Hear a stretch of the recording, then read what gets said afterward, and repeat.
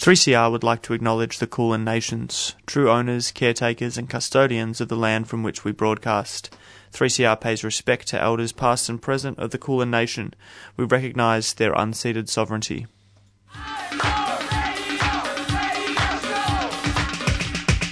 This is 3CR Breakfast. Oh, yeah. Alternative news, analysis and current affairs. Monday to Friday, 7am till 8:30am. Only double. Clap your hands.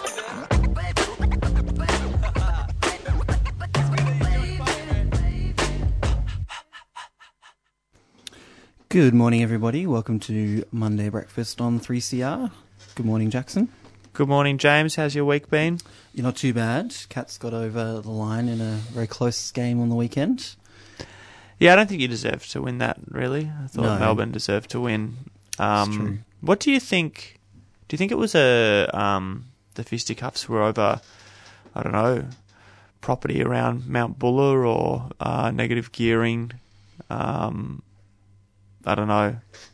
Well, that area of the ground at Kenya Park is a bit of a throwback to previous ways to watch the football in the sense that it is an outer sort of area, you know, and you can stand up there.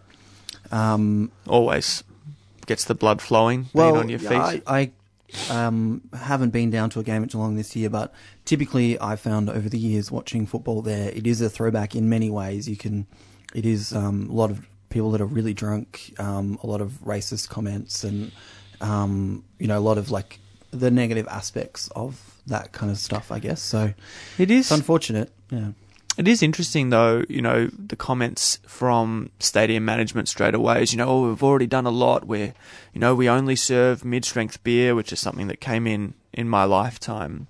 But we've been talking for quite a few weeks now. I don't think we're going to stop on 3CR Monday Breakfast about men's violence and some of the cultural underpinnings. And I think to be a bit like with those ads we were talking about last week in relationship to the World Cup, I mean, this constant rhetoric around it's really just, the regular hoi polloi, the regular people not being able to handle their alcohol or handle the excitement of a sports game.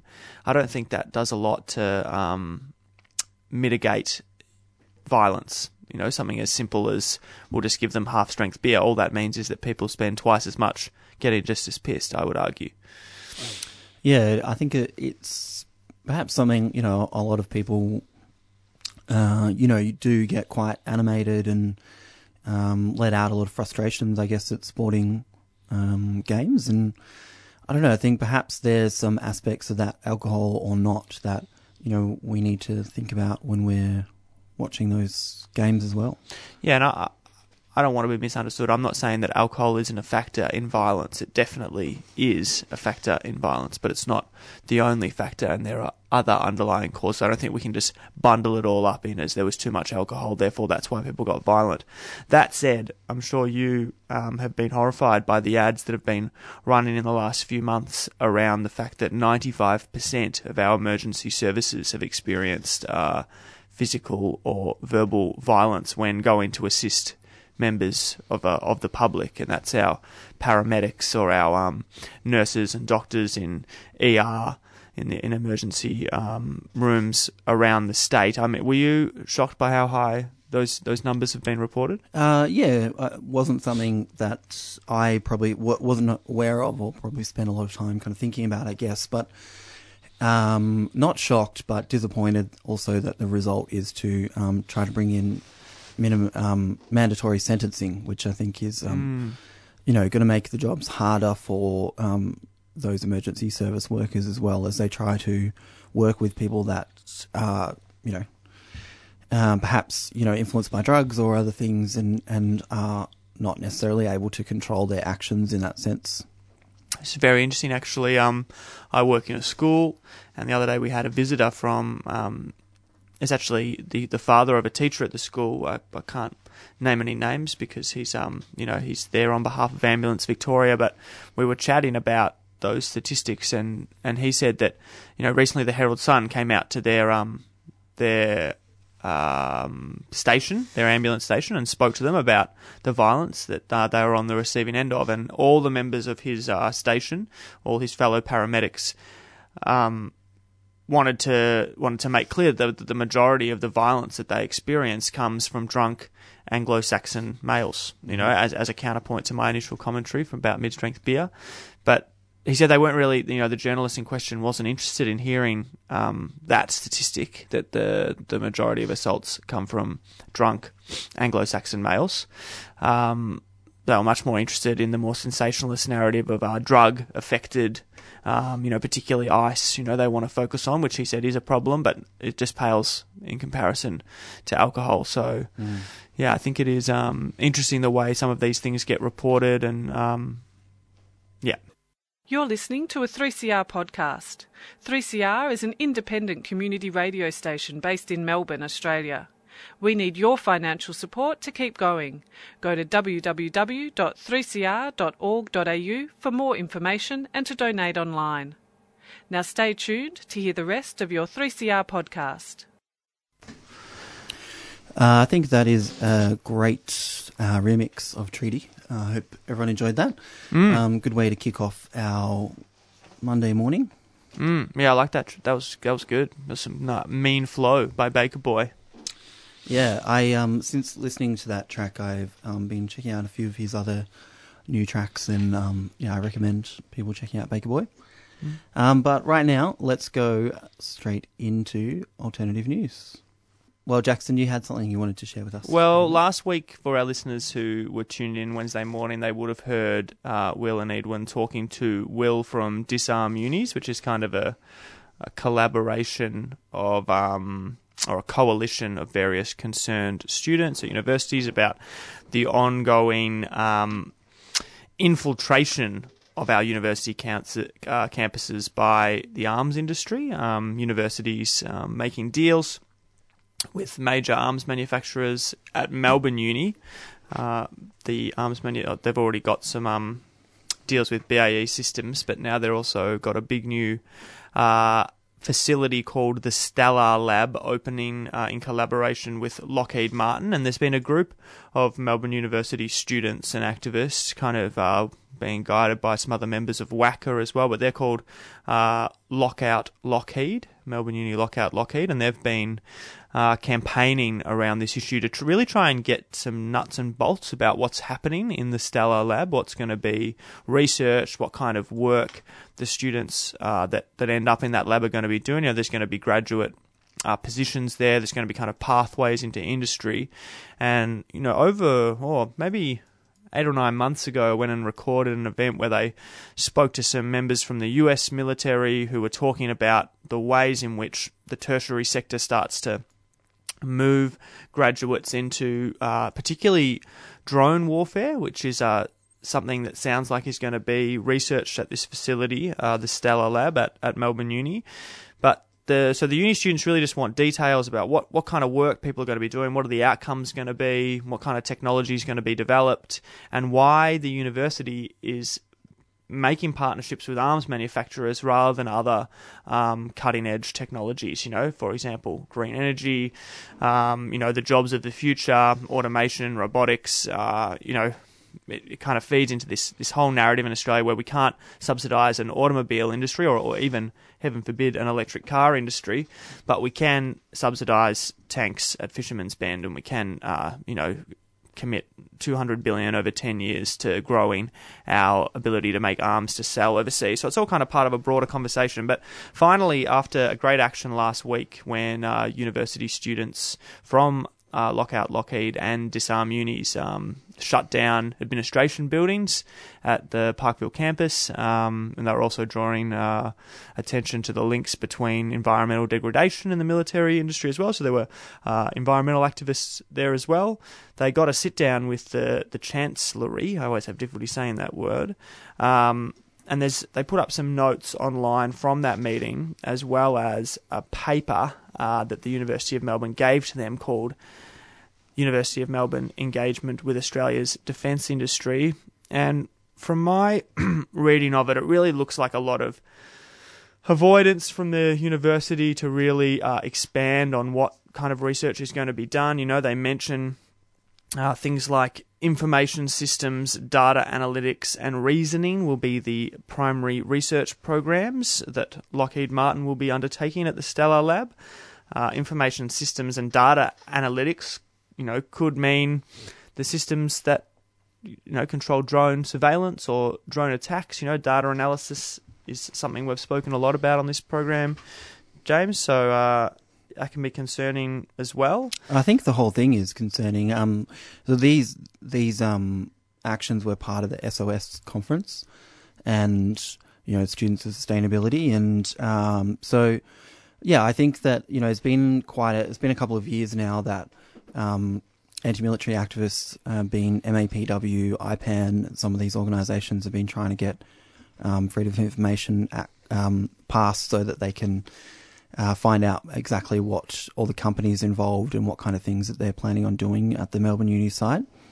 But it's not just Melbourne Uni. There's a lot of universities across Australia, particularly in Brisbane and in Adelaide as well, that have these partnerships with military companies. And, it's actually universities have pretty much always had partnerships with military companies, with agencies such as ASIO and the FBI and things like that. They've worked hand in hand with those kind of companies for pretty much as long as universities have been around. But something as well that we've seen, which Jacob talked about on his show a couple of weeks ago on a Friday Rave, was about the partnerships happening in high schools now as well. Particularly in South Australia. So younger and younger, they're trying to convert people into the military. And I think that our government is trying to make, the military one of the main kind of industries in Australia, which I think is concerning. I will just say that in this document released by the university that Lockheed have obtained, they do specify, they say the research conducted at Stellar Lab will include information and analytics, complex optimization, machine learning, space systems, hypersonics, also known as computational fluid dynamics, advanced materials for cooling, and quantum computing and sensing.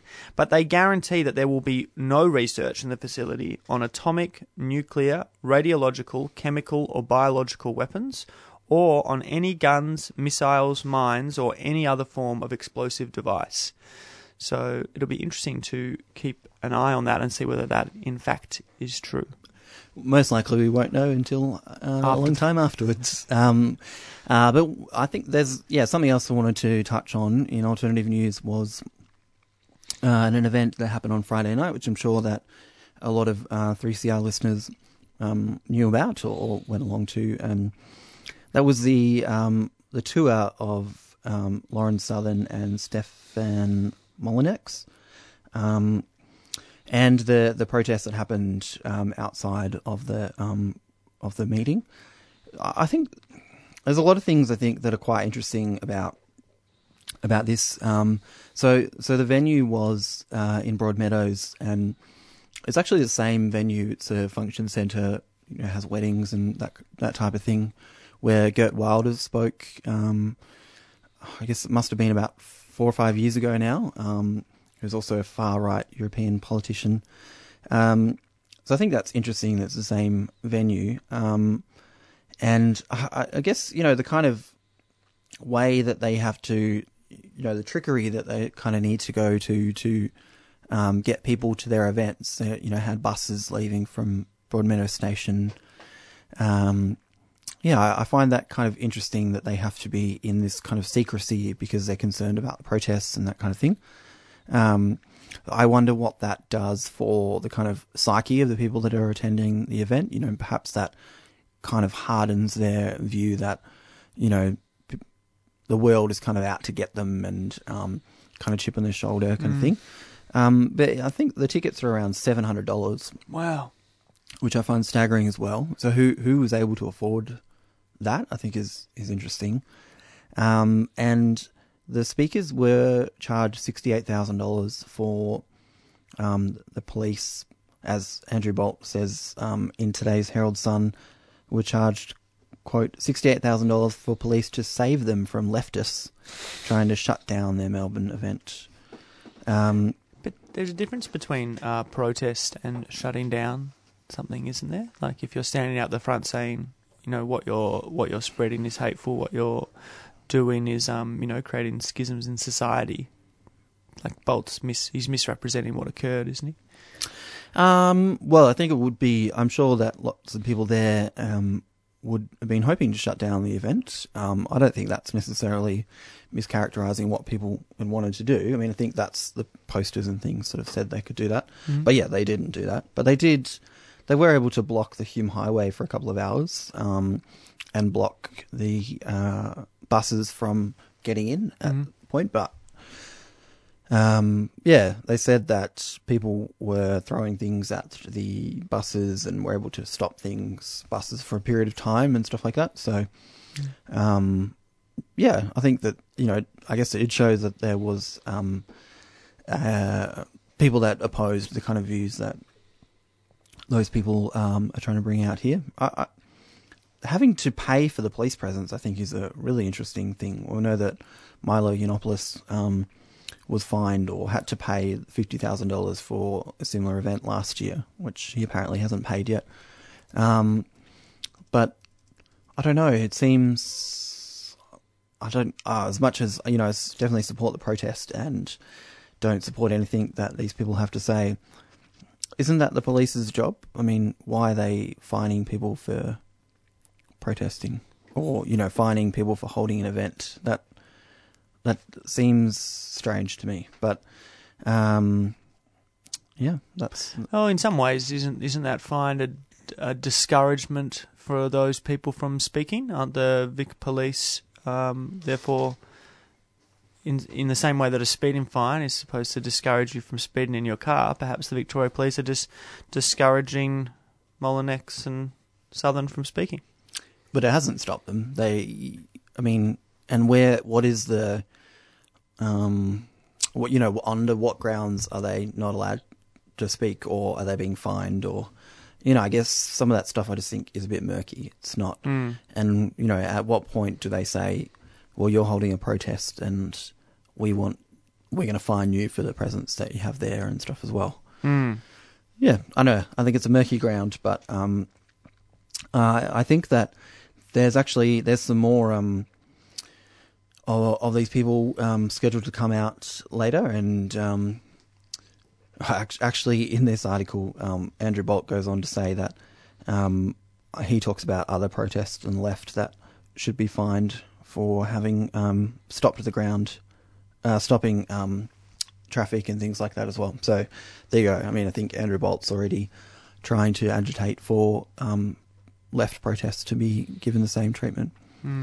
But no, I think it's great that there's resistance to the ideas that these people are trying to bring out here. And, you know, we've seen that there is, you know, a groundswell of kind of support for a lot of these far-right ideas in Australia. I was looking through, was watching it's on Netflix, the Hawke telemovie thing, and it was talking about former Labor leader Bill Hayden, and so I was looking through, just looking through the elections of some of that period, and I noticed that there was a party called, I'm pretty sure it was called Reclaim, or Reclaim something similar to that, and this was in 1995, which was an anti-immigration party, and it just made me think that even the far right isn't just bringing back ideas that have already happened in the past. They're just you know, the same name of a party that it's got the same ideas, but you know, everyone thinks that they're doing something new, I guess. But yeah, well, I think, is that all we've got for alternative news, or anything else, Jackson? Oh no, just briefly, I'd encourage people to check out Potatriots on Facebook, which is a great site that keeps track of some of those morons from the UPF and Reclaim Australia, particularly Neil Erickson. Some fantastic videos made by a Melbourne comedian. I'm not sure of the name behind the page, but it's very funny watching. I'm sure there'll be something about Friday's protest up quite soon on that. Well, we might just have a couple of quick announcements, and then soon we'll be back with our first interview and guest for today, Christian Slattery, who's a senior Stop Adani campaigner, and we're going to be talking about Stop Adani and some of the new developments that are happening with that campaign.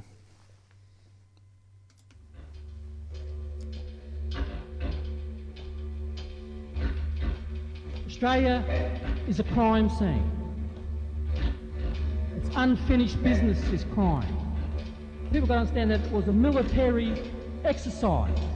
It was military in the First Fleet. It was Captain James Cook. It was Captain Arthur Phillip. Right through the history of Australia, it's a military exercise. Our people have suffered greatly because the white man is not prepared to act honourably and legally. It's still the case in this country today.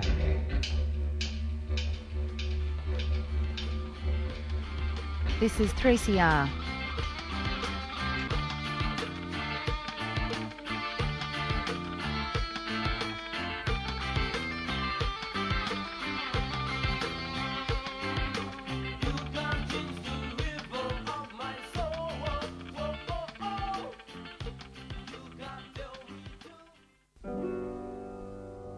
You're tuned to 3CR 855 on your AM dial. If you've just tuned in to 3CR, why don't you stay listening? Listen a while.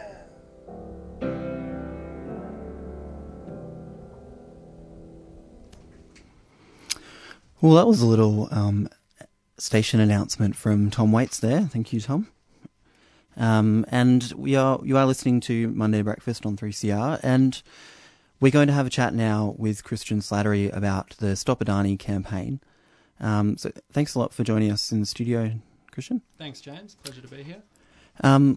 Well, I guess, firstly, I think I'm really interested in, the Adani campaign. It's really something that has, garnered so much support across Australia. I think from, I guess one of the main things I see is that a lot of organisations have come in behind the campaign, and that has meant that there's been a space for, existing activists to find a way to be involved in it.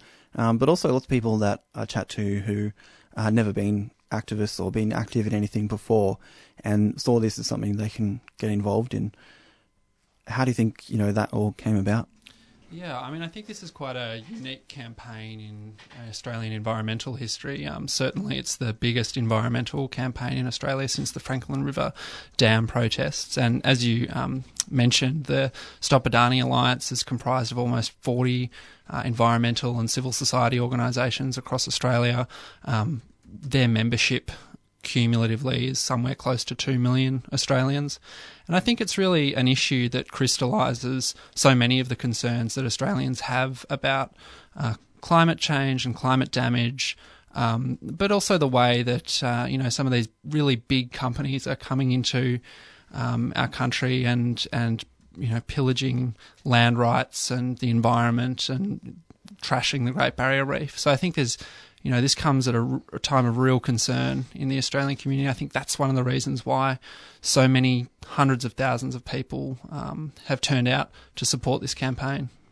And, I guess perhaps before we move on to, have a chat about the kind of new developments, for people that, perhaps not exactly aware of, where's the mine and, what's the kind of thing that's proposed, and perhaps we could talk about the Adani Group as well. Yeah, so the mine is a large new greenfield thermal coal mine in central Queensland.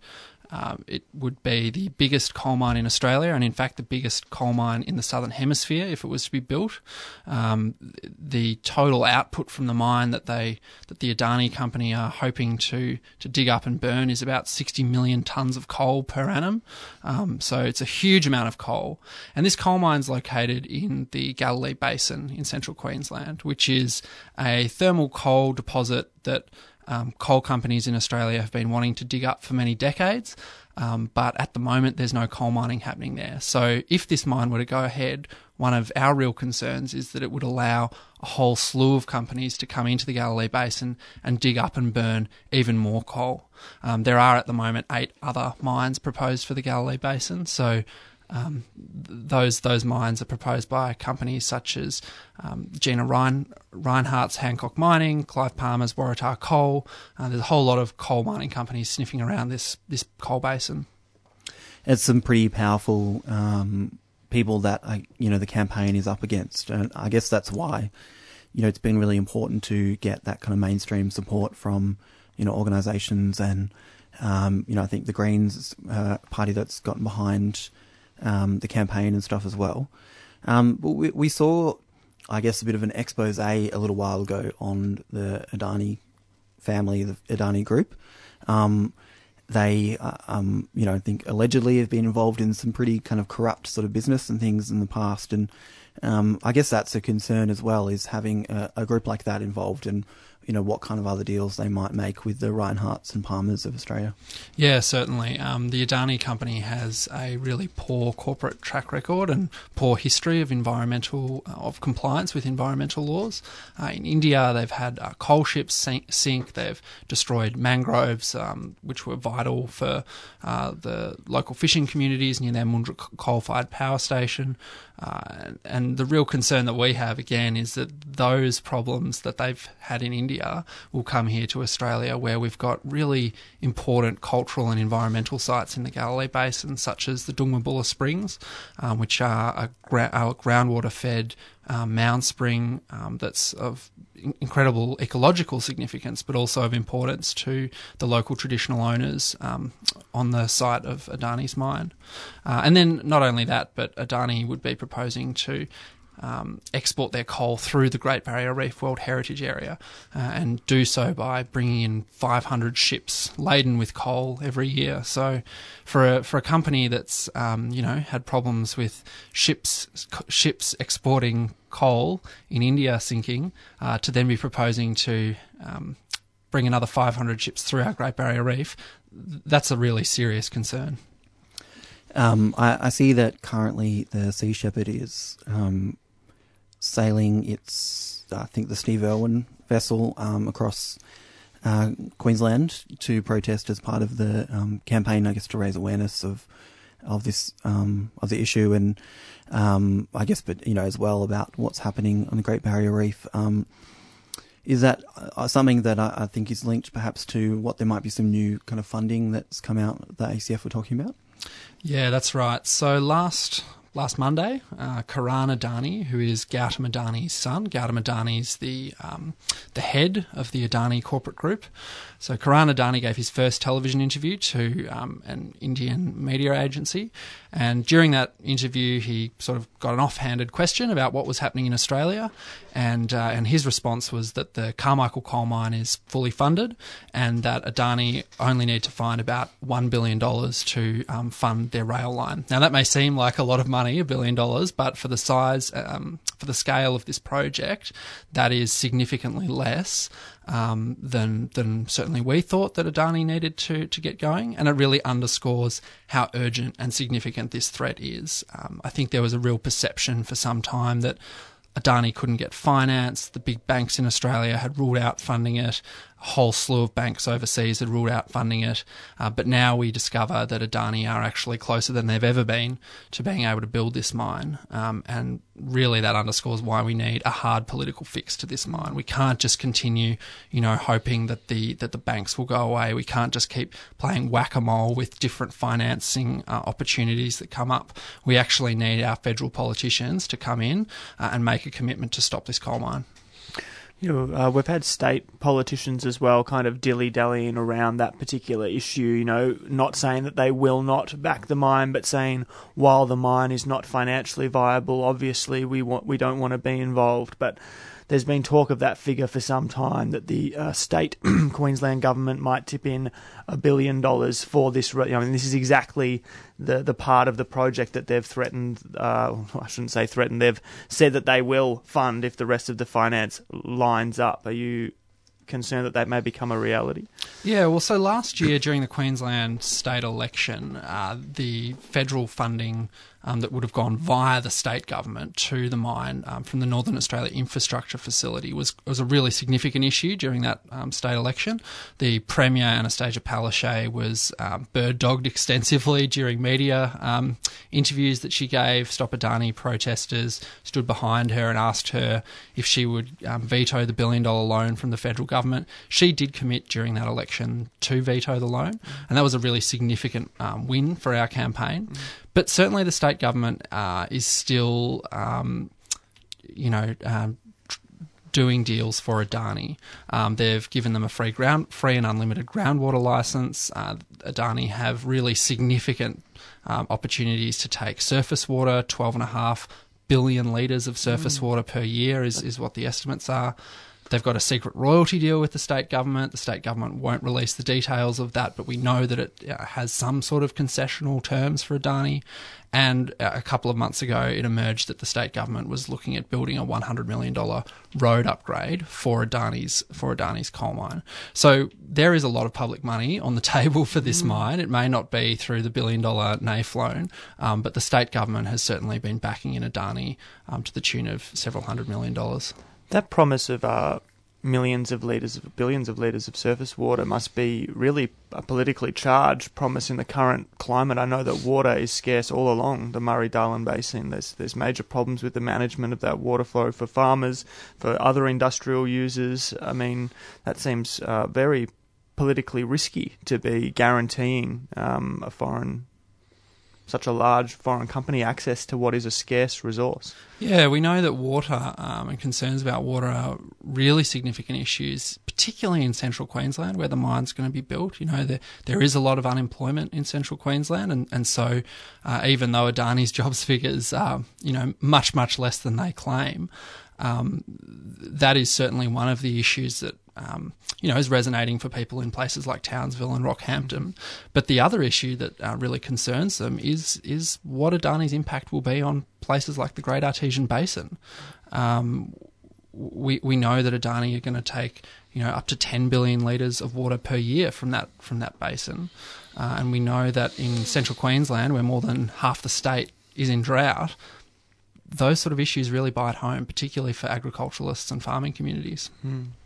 And so the Premier of Queensland, the Queensland government, it's a Labor government. That's right. So, I mean, I guess obviously we're not guaranteed that the Labor is necessarily clearly going to represent interests of, perhaps those on the left or wanting to protect the environment and things like that.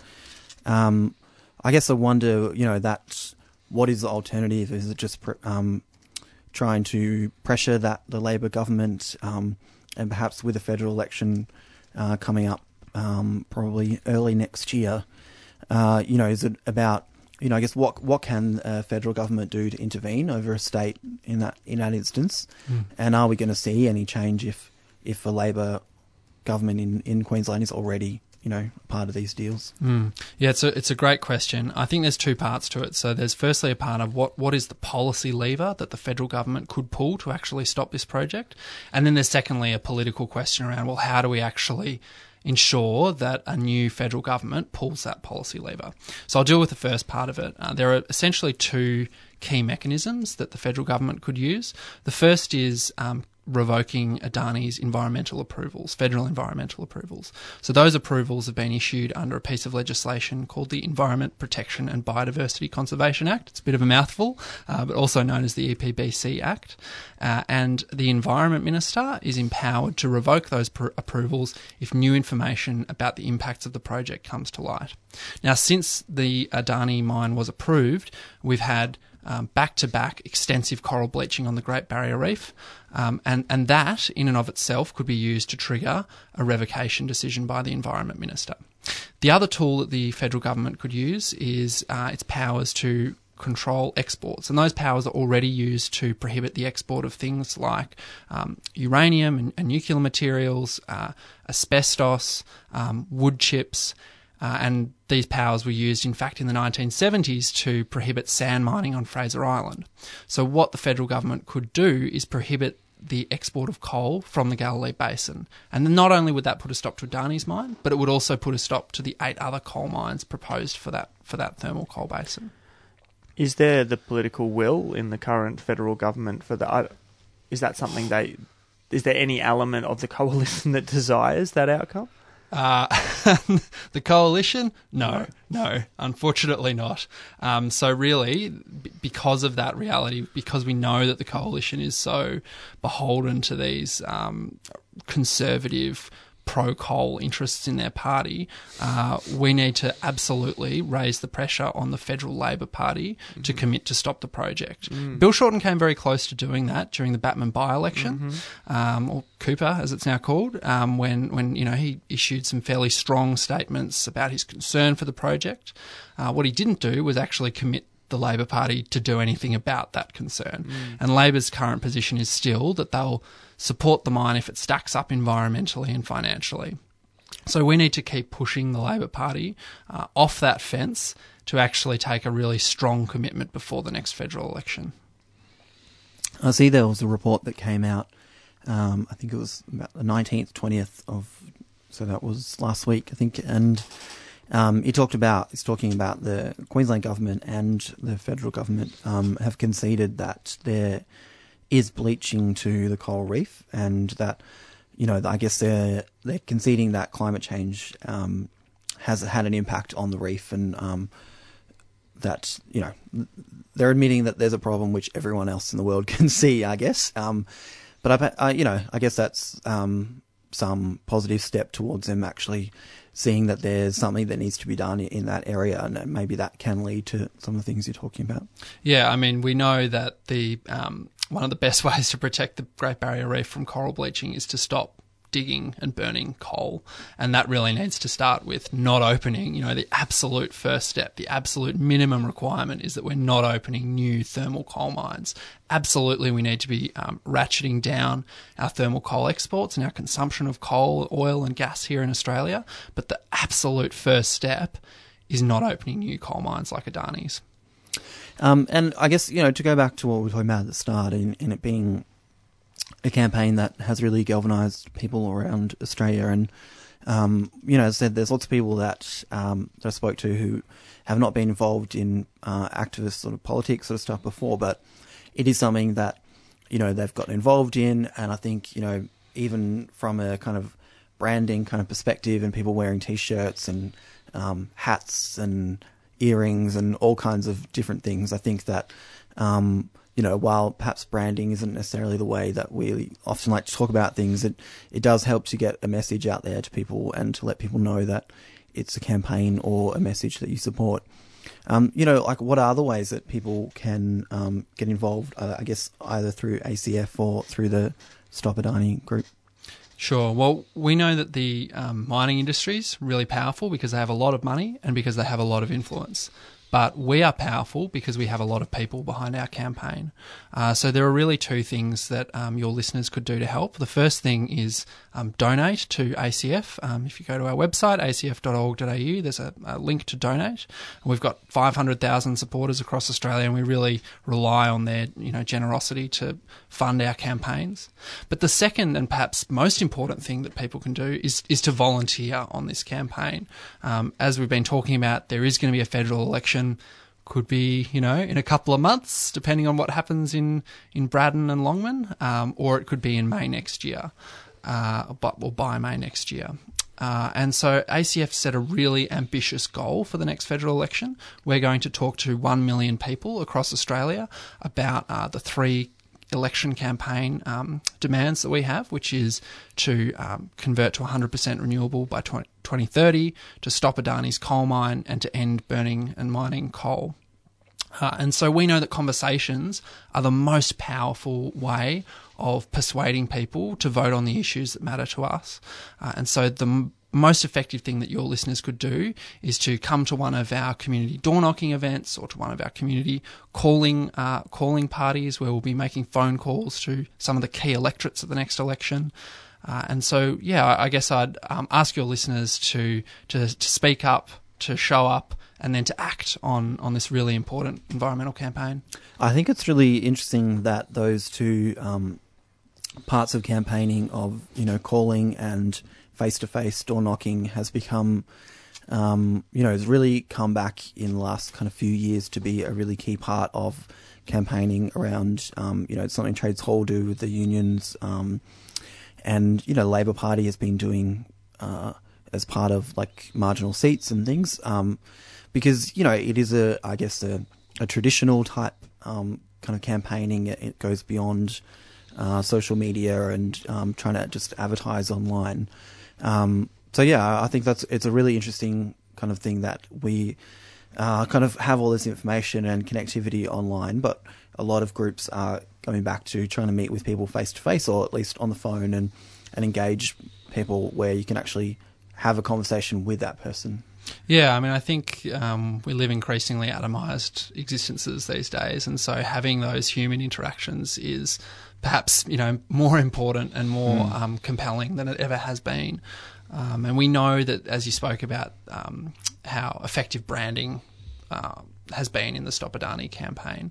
But underlying all of that is some really effective organising that's taken place across Australia. And we know that, from the union movement to winning the right to vote for women, to ending slavery, the thing that wins these really important campaigns is talking to people, having conversations, and actually doing that real deep organising. Talking about unexpected human interactions, is there an unexpected ally? And this is going to sound very bizarre, but I've been fascinated by the fact that AGL do not want to open new coal mines. They don't want to support the Liddell coal mine to stay open. You've got business in Australia not wanting to, some Australian businesses not wanting to open new coal mines, not wanting to dig up coal or burn coal, wanting to move to clean renewable energy. And then you've got the federal government who are, ideologically, let's let the market decide. But when the market says we don't want to do coal anymore, and the majority of Australians, according to polling, agree with that, they don't want to burn fossil fuels anymore. Is there some kind of relationship that ACF can make with mining companies and energy companies? Look, it is a pretty strange time that we live in, that as you say, the federal government keeps talking about the need for a technology-neutral policy, and meanwhile is trying to find ways to bankroll coal mines. I do think you've touched on an interesting point. We know that coal's in structural decline. The business in town at the moment is renewables. And a great opportunity. We're talking about the jobs of tomorrow constantly. Yeah, absolutely. And so for places like central Queensland, where there are a lot of communities that really do rely on coal mining and have relied on coal mining for decades. Here in the Latrobe Valley. And in the Latrobe Valley, that's right. There is a need for governments, I think, to look to how are we going to transition those communities in a really fair and equitable way away from those old, dirty fossil fuels that we simply can't keep burning, but do that in a way that will ensure that those people's livelihoods are protected and that they have employment, secure employment into the future. I think that's a really big challenge for federal and state governments, but it's absolutely a conversation that we need to start having. Well, this, unfortunately, we're going to have to wrap things up here, but this has been a great conversation, and I'm sure that lots of people listening to this will have learned a lot about the campaign and where things are. I know that I have, and so if people want to get involved, as Christian mentioned, you can go to acf.org.au or Stop Adani as well. So Christian Slattery is a campaigner with Stop Adani at ACF, and thank you for joining us this morning. Thanks very much for having me. Thanks. And now we're going to go through to our regular program, which is Over the Wall. You're listening to a 3CR podcast. 3CR is an independent community radio station based in Melbourne, Australia. We need your financial support to keep going. Go to www.3cr.org.au for more information and to donate online. Now stay tuned to hear the rest of your 3CR podcast.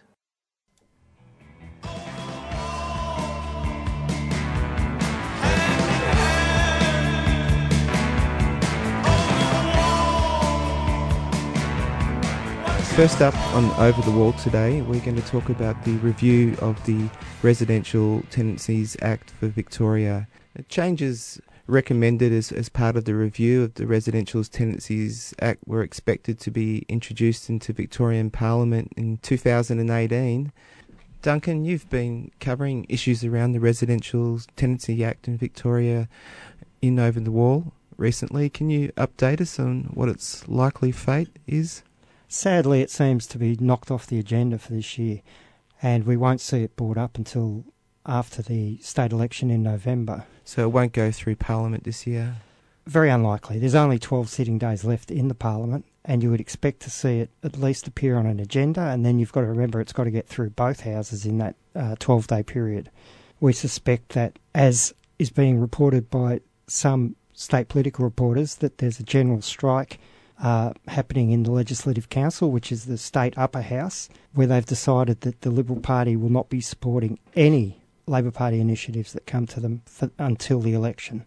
Not good news for renters that were hoping for the well-needed reforms to improve conditions. Not good at all, because it puts everything in jeopardy according to what the result is in the state election, but also in terms of whether it becomes an election issue. This is a public service announcement. So that was one of the state issues that's become prominent. But it'd be interesting, Pete, to look at some of the federal issues that are likely to pop up for the second half of the year and problems that might appear around them.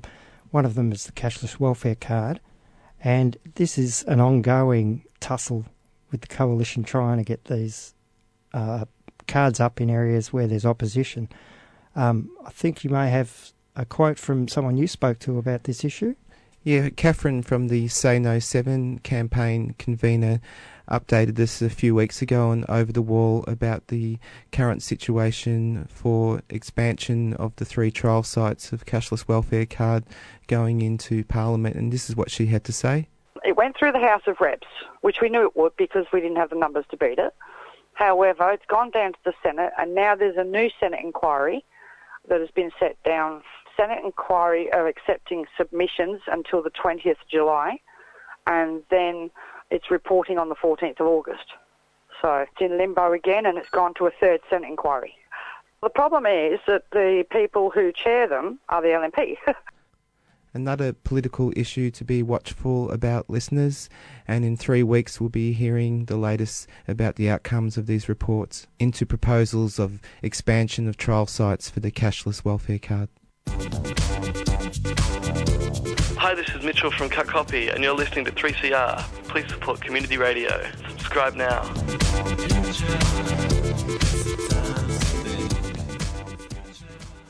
The third issue we'll speak about on Over the Wall is the call for an increase for payments for Newstart, and even big business groups and corporate groups have been getting in part of the lobby saying that we need to increase payments for people on Newstart, but still both the Liberal Party and the Labor Party are sitting on their hands and doing nothing about giving any increase for the most needy people in this country. Duncan, what's happening there? What's the latest?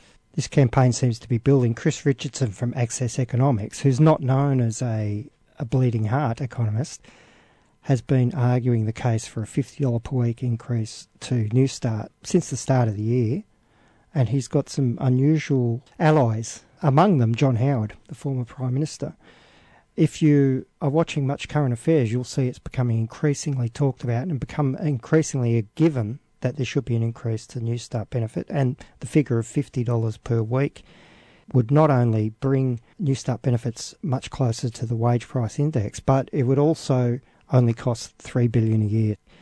So it's quite an inexpensive policy to enact. The total welfare spend in the current fiscal year is around $176 billion. Of that, only $12 billion goes to the Newstart class of benefits, and that includes Austudy, Abstudy and sickness benefit. So that represents less than 7% of the total welfare spend. And if you start to bundle in Austudy and Abstudy and sickness benefit, they're probably only less than 1% of the total spend as well. Most people wouldn't realise that, I don't think. I don't think they would. Most people would be shocked to learn that, because it's been a tried and true ideological statement to say, why are we wasting so much money on these people who can't get off their arses to find work? Type of comments that say people in the Liberal Party or some of the people in the media are saying that people on New Start are lazy, they won't get up and look for work, but the money isn't enough to pay for affordable housing, and the money is not allowing people any chance to find work because they're absolutely impoverished. That's right. And also, the coalition can keep pursuing that blockhead ideological argument of dole bludgers and everything else, but they are going to increasingly find themselves arguing against leading economists, leading industry peak bodies, and they're not going to win that fight, obviously. People on New Start being used as political footballs, like people who are asylum seekers and refugees also being used in that way, particularly coming up to election times. Yeah, they are, and they're both soft targets when you're trying to run an election. Don't forget we've got 5 elections next week, and I suspect that's why we've been seeing a lot of coalition people coming out in the media talking incessantly about stopping the boats, about work fairs, as Peter Dutton's been front and centre, but also Anthony Albanese has signed up to the Stop the Boats Pacific solution quite vigorously, perhaps for his own political reasons. I suspect that a lot of this talk is in order to secure the One Nation vote in some of these seats in Braddon, Longman and Mayo, and it may evaporate after the election. So none of this is hard and real policy, it's more political point scoring coming up to elections?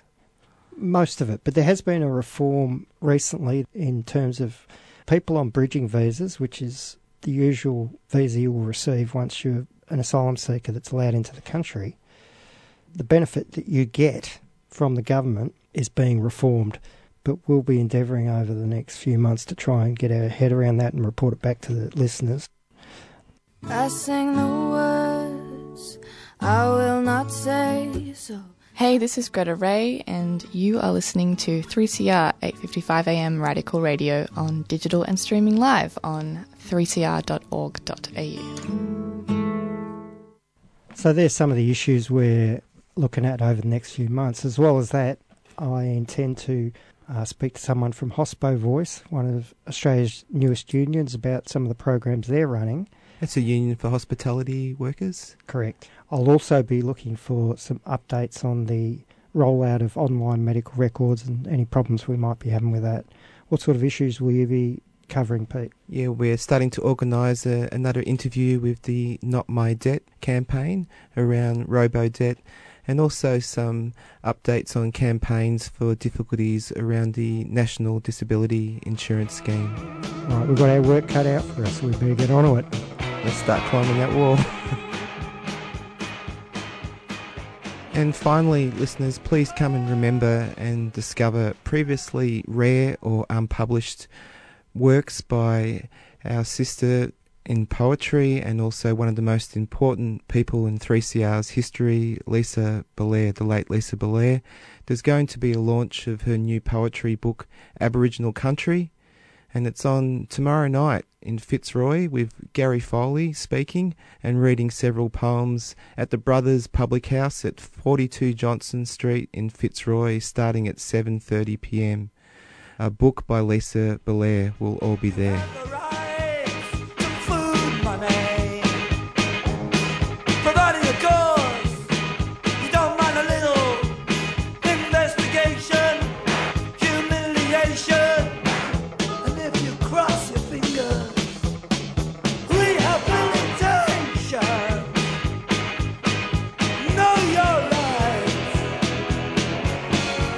These are your rights. Hey,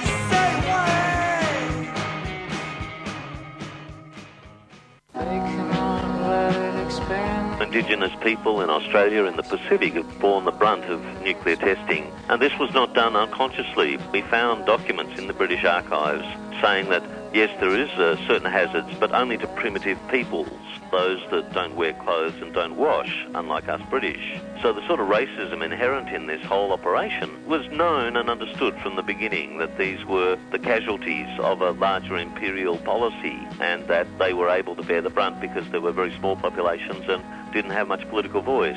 And as we fast forward to today, we see that same thing.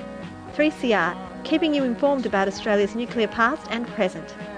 At such a time, it's important to have a voice like 3CR, steady, constant, sane and committed to a nuclear-free Australia.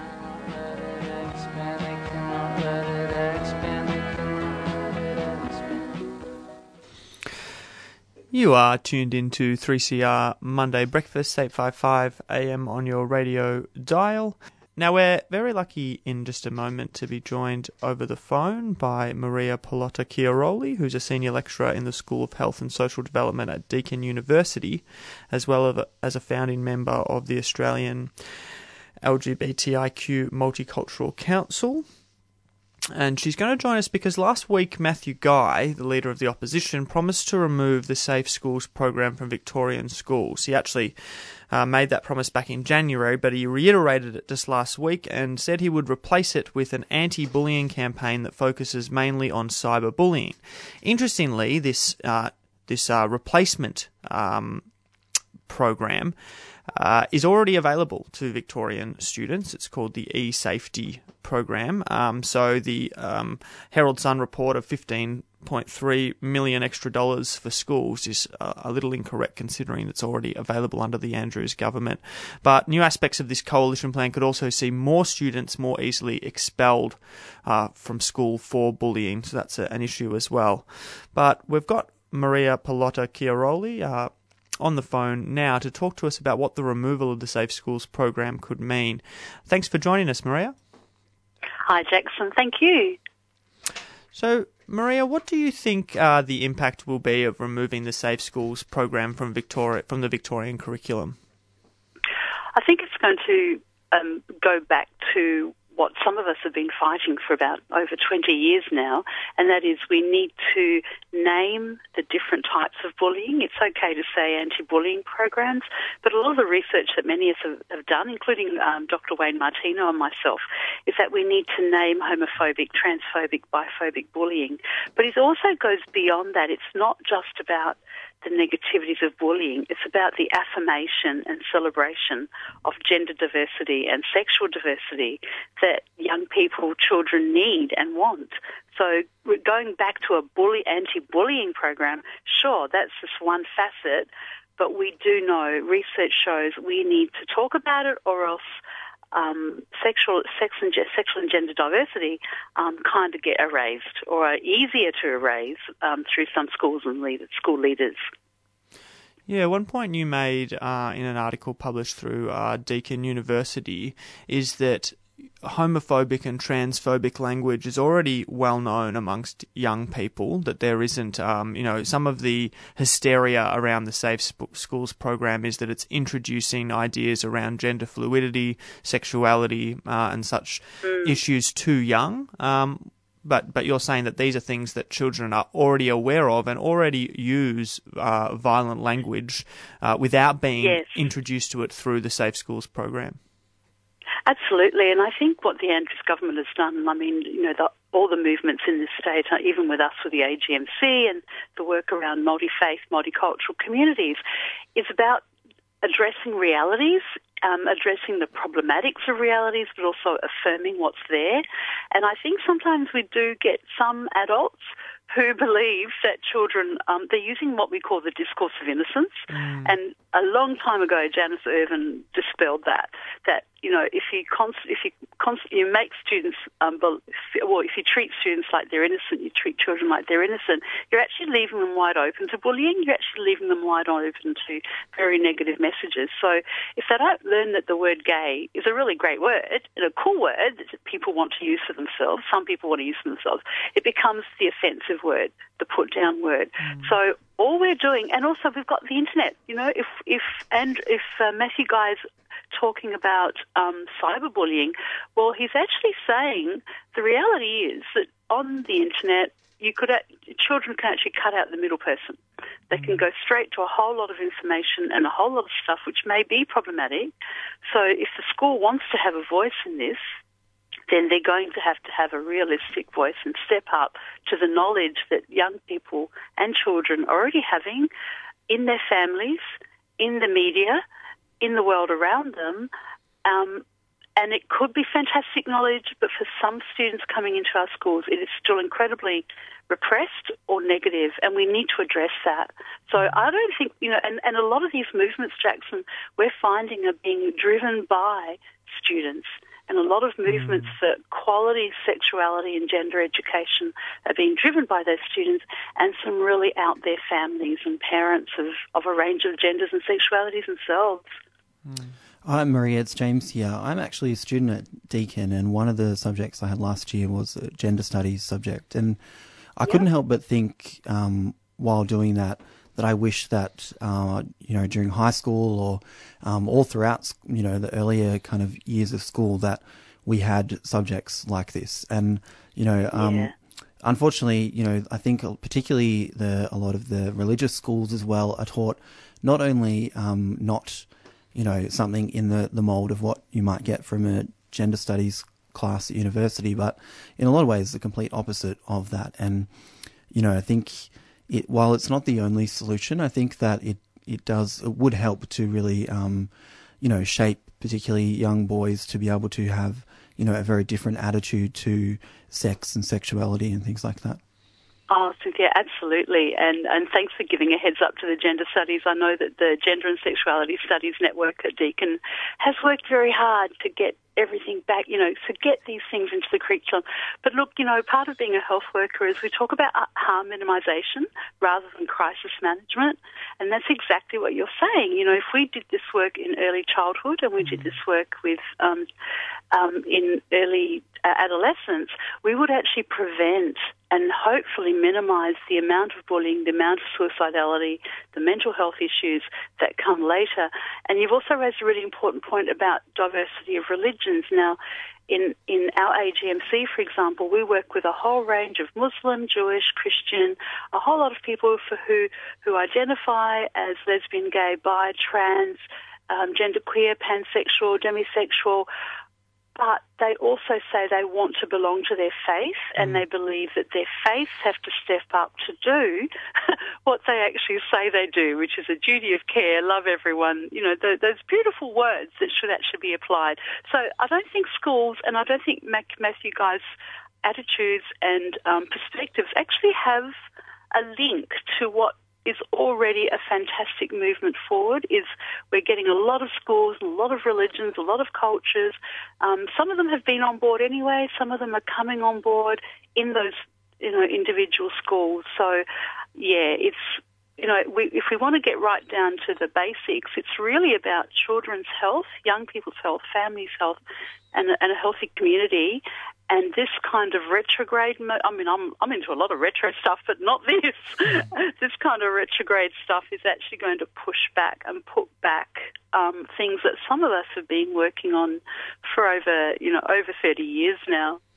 It's really interesting what you mentioned there, Maria, about the intersectionality of culture, faith and sexuality. Some of the rhetoric employed by Matthew Guy and conservative commentators around the Safe Schools program is a bit akin to the rhetoric used by the right in combating the Black Lives Matter movement, with while the knuckle draggers in America are saying all lives matter and missing the point of that campaign. Here it seems Matthew Guy is saying all people should be protected from bullying, even if they are not queer or non-binary or any other, identifying, as though the Safe Schools program fails some kids in its focus on one very broad and diverse group. And I'm sure through your work with the Multicultural Council for Gay and Lesbian, Bisexual, Trans Youth and adults as well, you must... Can you respond to that? Does the Safe Schools program ignore children who do not identify as queer? No, absolutely not. It is a Safe Schools program. It is about everybody's everybody's sexualities, including heterosexual. It's about everybody's gender being affirmed, information to have healthy relationships, to have a healthy sexuality, to do a healthy gender.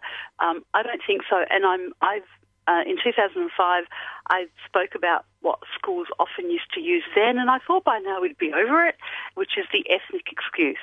The multicultural families in our school won't be able to handle this, or the religious. But, you can actually turn that on its head.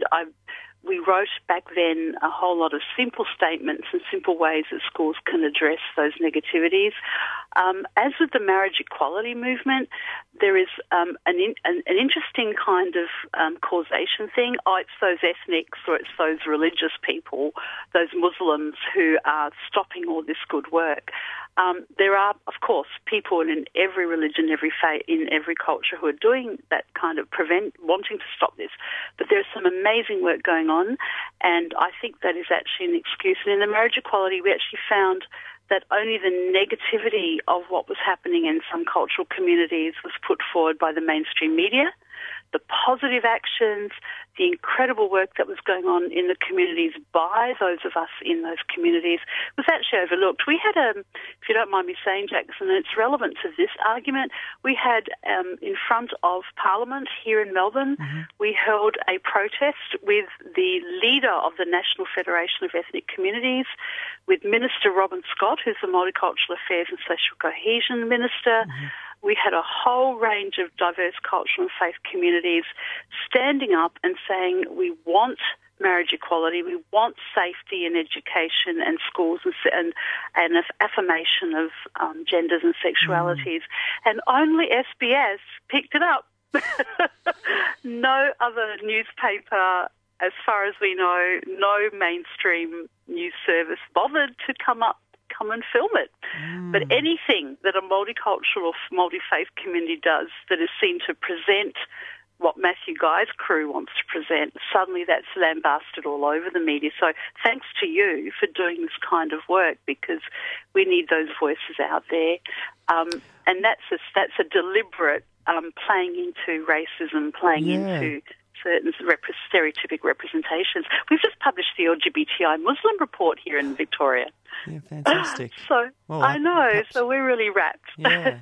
It does always interest me when conservative politicians use politically correct as a pejorative, when really it's talking about, like, people from all different communities want all people to have healthy, respectful relationships, to have good relationships with their identified gender, with their sexuality. I don't understand, when Guy said that he would scrap this program at the start of the year, he said it was a politically correct gender and sexuality agenda. When really, to me, I think politically correct speaks to something that reaches across political lines and is a consensus.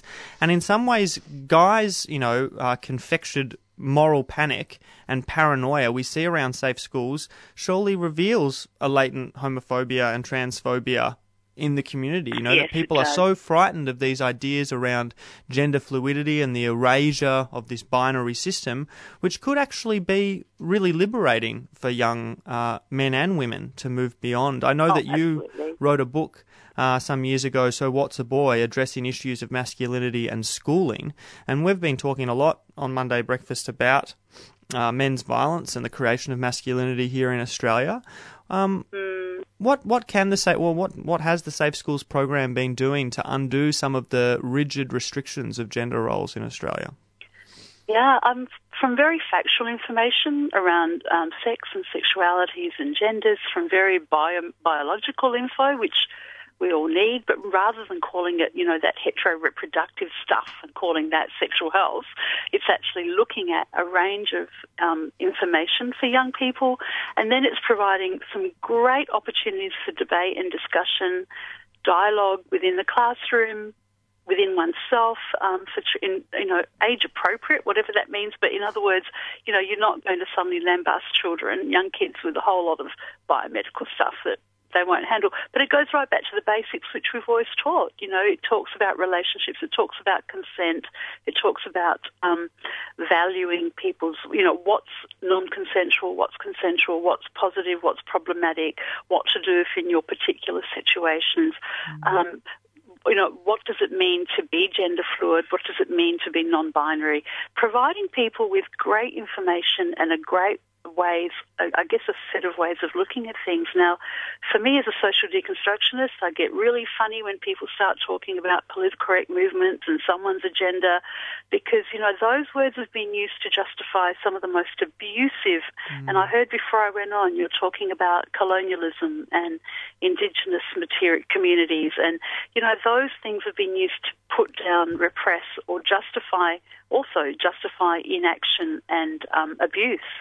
So I think we need to definitely around masculinities, and again, our research keeps showing that the predominant homophobia, biphobia, transphobia is coming from heteronormative, what we call heteronormative boys, who think that in order to up themselves as men, as masculine, they need to put down anyone who they consider as not masculine. So being a girl, being gay often get colluded. So anything that looks supposedly feminine, and this is really important then for misogyny. I think Matthew Guy's line is really missing the point that a lot of the safe school stuff will also be about misogyny, sexual harassment between cisgendered male and female, between boys and girls.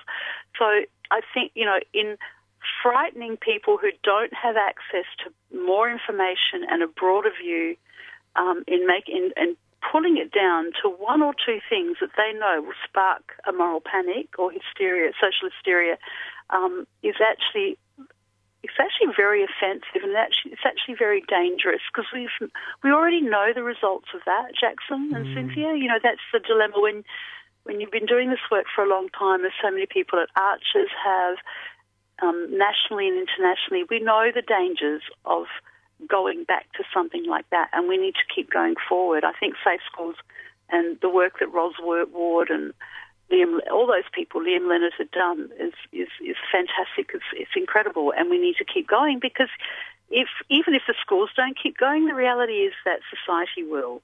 And I might sound like I'm very optimistic, but I just look at the social shifts in the media. As you said, Cynthia, from the time you're at school to what we're studying now at uni, those shifts are going to keep going. It's about whether schools and educational leaders want to have a say. If they don't want to have a proper say,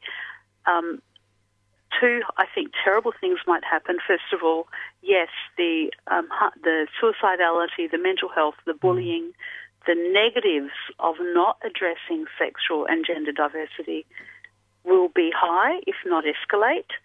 And secondly, it's going to happen anyway. Young people are going to have access to a shifting culture, a shifting community, a shifting media. Within their own families, these discussions are going on. There are 4 3-year-olds who now are loving to not use the words gay, lesbian. They're using them positively. It's their parents. It's their community. So it's either they step up and have an effective word. Schools have an effective place in this conversation, or they are going to, what young people keep telling us more and more in our research, they always did. And for a while, you know, this had shifted. We began to think that, young people were saying to us, you know what, schools are starting to actually engage. Schools are starting to be meaningful in these discussions. We may go back to a point where young people just scoff and laugh at the sex ed again that will be given. Yeah, and I think that's an important thing to recognise too, is it's also about the schools being properly resourced and the teachers and educators themselves being educated on those issues, and that's what the Safe Schools program provides. And I think, you know, to speak broadly about, you know, confected moral panic, I think we need to enrol some of our political and institutional leaders into such courses so that they too could see the possible freedom involved in deconstructing such rigid gender roles. Oh, absolutely. I would love that. I think one of the dilemmas is that some of these leaders, and I'm casting aspersions here, but I think some of these adults have come through childhoods and have come through lives where their own repressions, their own insecurities, and also it's a political game to play a particular line when they know in their own realities, as Tony Abbott had to deal with his sister, for example, this is stuff that's going on in private lives and social lives, but a political line will not necessarily align with what's happening in our society. Before we let you go, and thank you very much, I just want to draw your attention to one final piece of paradox or cognitive dissonance in Guy's announcement. He says that he wants to remove safe schools to open up an anti-bullying program for students who don't identify on the LGBTQI plus spectrum, and to focus instead on those who may be othered through a physical or ethnic or intellectual difference and bullied for that. But at the same time, he seeks a greater representation of Western-centric teachings and increased European and American imperial history from 1700 onwards. Wouldn't that type of focus actually alienate further anyone of difference, as we have seen capitalism do over centuries? Oh, Jackson, you don't need me to answer that one. You've given that so beautifully. Absolutely. I think, if we come back to basics in a school, we do have anti-racism policies. We have got all those kinds of strategies in place. We are trying to continually improve and develop them as our communities shift, and we have an increasing, say, diverse African communities coming in, for example. We're doing, we are trying to do some great work there, and we need to. I think one of the issues that you've pointed out really clearly is this issue of privilege and power, and that those people who have been in positions of privilege and power because of their faith or their culture or their colour of their skin or their sexuality are really struggling to give that up. And they realise in giving that up, it's going to be more about equity and sharing. I am a heterosexual ally. Many heterosexual allies have not felt, heterosexual cisgendered allies, we have not felt these programs are actually targeting us negatively. Many of us feel like when I talk to straight kids in schools, they tell me that these programs are fantastic for them. But it also, everything should be a mirror and a window, which goes back to bisexual activist, feminist B.J. Epstein, who talks about the mirror. You want fantastic information, knowledge and dialogue that gives you a mirror to really look at yourself, but you also want programs in schools and you want material that gives you a window into other people's lives so that you can think and reflect on the way you behave and work with other people. I think also this issue, if I could just say, the construct of Western centrism, something that we're also trying to do in schools and is really working with a lot of our multicultural, multi-faith communities, is saying, look, this is not a Western thing. Being gay is not a Western thing.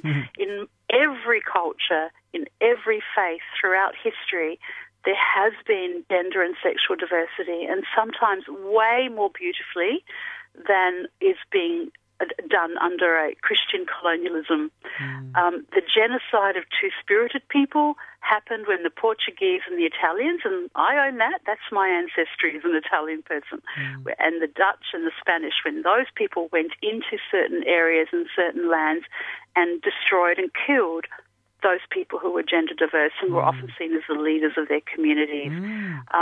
The homophobia, a lot of Indigenous people say, such as Out Black, the homophobia came in with colonialism, Christian missionaries. So we are developing more. Actually, that's one thing we do like going back to. We're going back to explore and study the way many, without pedestaling and without not problematizing, but every culture had sexual and gender diversity within those cultures. We just have to look at Hindu art, for example, which was destroyed, the Takatapui of the Māori people, which the British destroyed or put in their museums. All those things. We've got the most beautiful Islamic poets of the 14th century, such as Rumi and Abu Awaz, who was writing love poetry to his male partner and was also writing what we today would define as bisexual love poetry and erotic poetry. I have to say, Maria, damn those prudish Brits. I mean, taking away all of this beautiful art and connectivity. Oh, look. Polyamory was part of Māori traditional communities, and then the British came in and looked at these beautiful carvings and saw that there was a man with two women, as far as we know, cisgendered, and they split the wooden carvings in half and, got rid of the extra bloke in that one. It is, you're right, Jackson, it's been very offensive, and so this idea of Western centrism is actually going to shut down a lot of research, a lot of beautiful work that is being done in our schools, not only in sex ed, but in history, in literature, in art, and we need to keep going. Well, thank you. There's a lot more there. I'd love to speak again, but thank you so much, Maria Pallotta-Chiaroli, for joining us this morning, and have a really nice week. Thank you, and there will be a great conference and all this. If I don't mind doing a little, if you don't mind me doing a little plug. No, I think that's good. You have your national conference coming up for the AGMC. Yeah, the Australia. Yeah. We've got people like SBS Michael Abid, we've got Patrick Aboud, Benjamin Law, we've got Mama Alto, Paul Katsas. Yeah, we've got Paul Katsas. So we've got a whole range of beautiful people and a lot of activists and people coming forward. We're launching our book with all these wonderful narratives of people who come from diverse cultures and genders and sexualities and faiths. And so come to join us. September 21st to 23rd, St Kilda Town Hall. Yeah, St Kilda Town Hall, the 21st to 23rd of September. You've also got an amazing installation art piece, Nebula. Yes. That's a part of the really exhibition. Wonderful. So, bring along young people, older people. Oh, yes, absolutely. All ages event. It runs for a couple of days. So that's the... And Sunday... Oh, sorry, Jackson, I'm interrupting you. I get so excited about this. We're working very hard, the crew.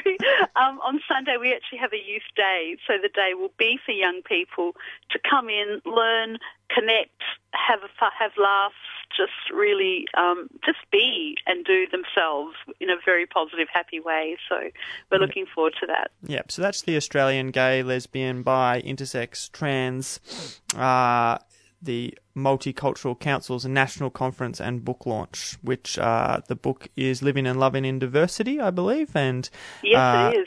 Yeah, the conference is on once again from the 21st to the 23rd of September at St Kilda Town Hall. I'm sure if you just type in AGMC National Conference into your web browser or visit conference.agmc.org.au, you'll be able to find some more information. Thanks so much again, Maria. Thank you. Okay. You're welcome, Jackson. Thanks, Cynthia. Bye.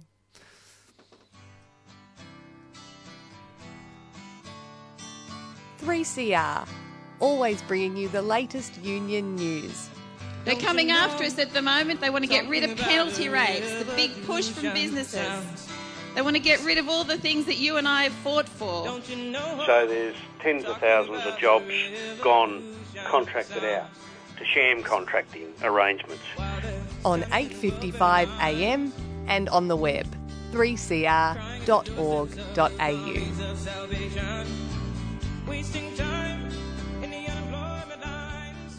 That's right. This is Brother West from the American Empire, trying to keep alive the legacy of John Coltrane, Curtis Mayfield, Nina Simone, and I am so glad you are listening to 3CR, because 3CR is a force for good.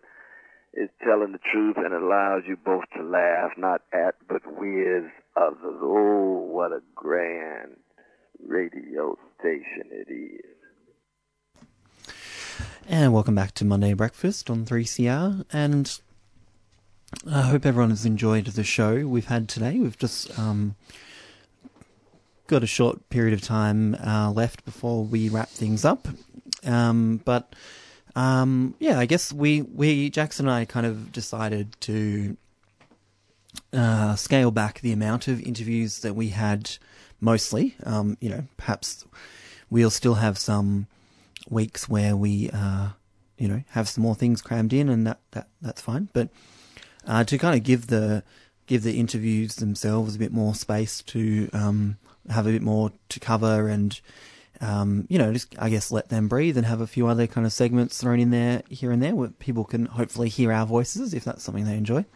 Hopefully they enjoy our musings on certain topics. I just wanted to briefly mention there's a bunch of reports out yesterday and the last few days about Julian Assange possibly being evicted from the Ecuadorian embassy and into British authorities' hands, I suppose. So it'll be really interesting to see if that does go ahead. It's Ecuador that are saying they're having meetings with the British government. This is what's been leaked. It'll be very interesting to see what happens, because my understanding is the charges that were overhanging Julian in Sweden have been dropped, I think, by the Swedish prosecutors. So whether he will just be immediately extradited to the US or held in Britain, it really is a shame that, to my mind, that the Australian government hasn't stepped in the way that they did to help Brian Lake, trapped in jail in Japan after a wild drunken brawl. Priorities from the federal government as normal. Perhaps if Julian was a South African farmer, we might be able to do something for him. Or a footballer. Yeah. Well, I think that is certainly something to monitor, because it is a ever-evolving, kind of changing situation there, I think. But right now we need to vacate the studio and move on to Women on the Line.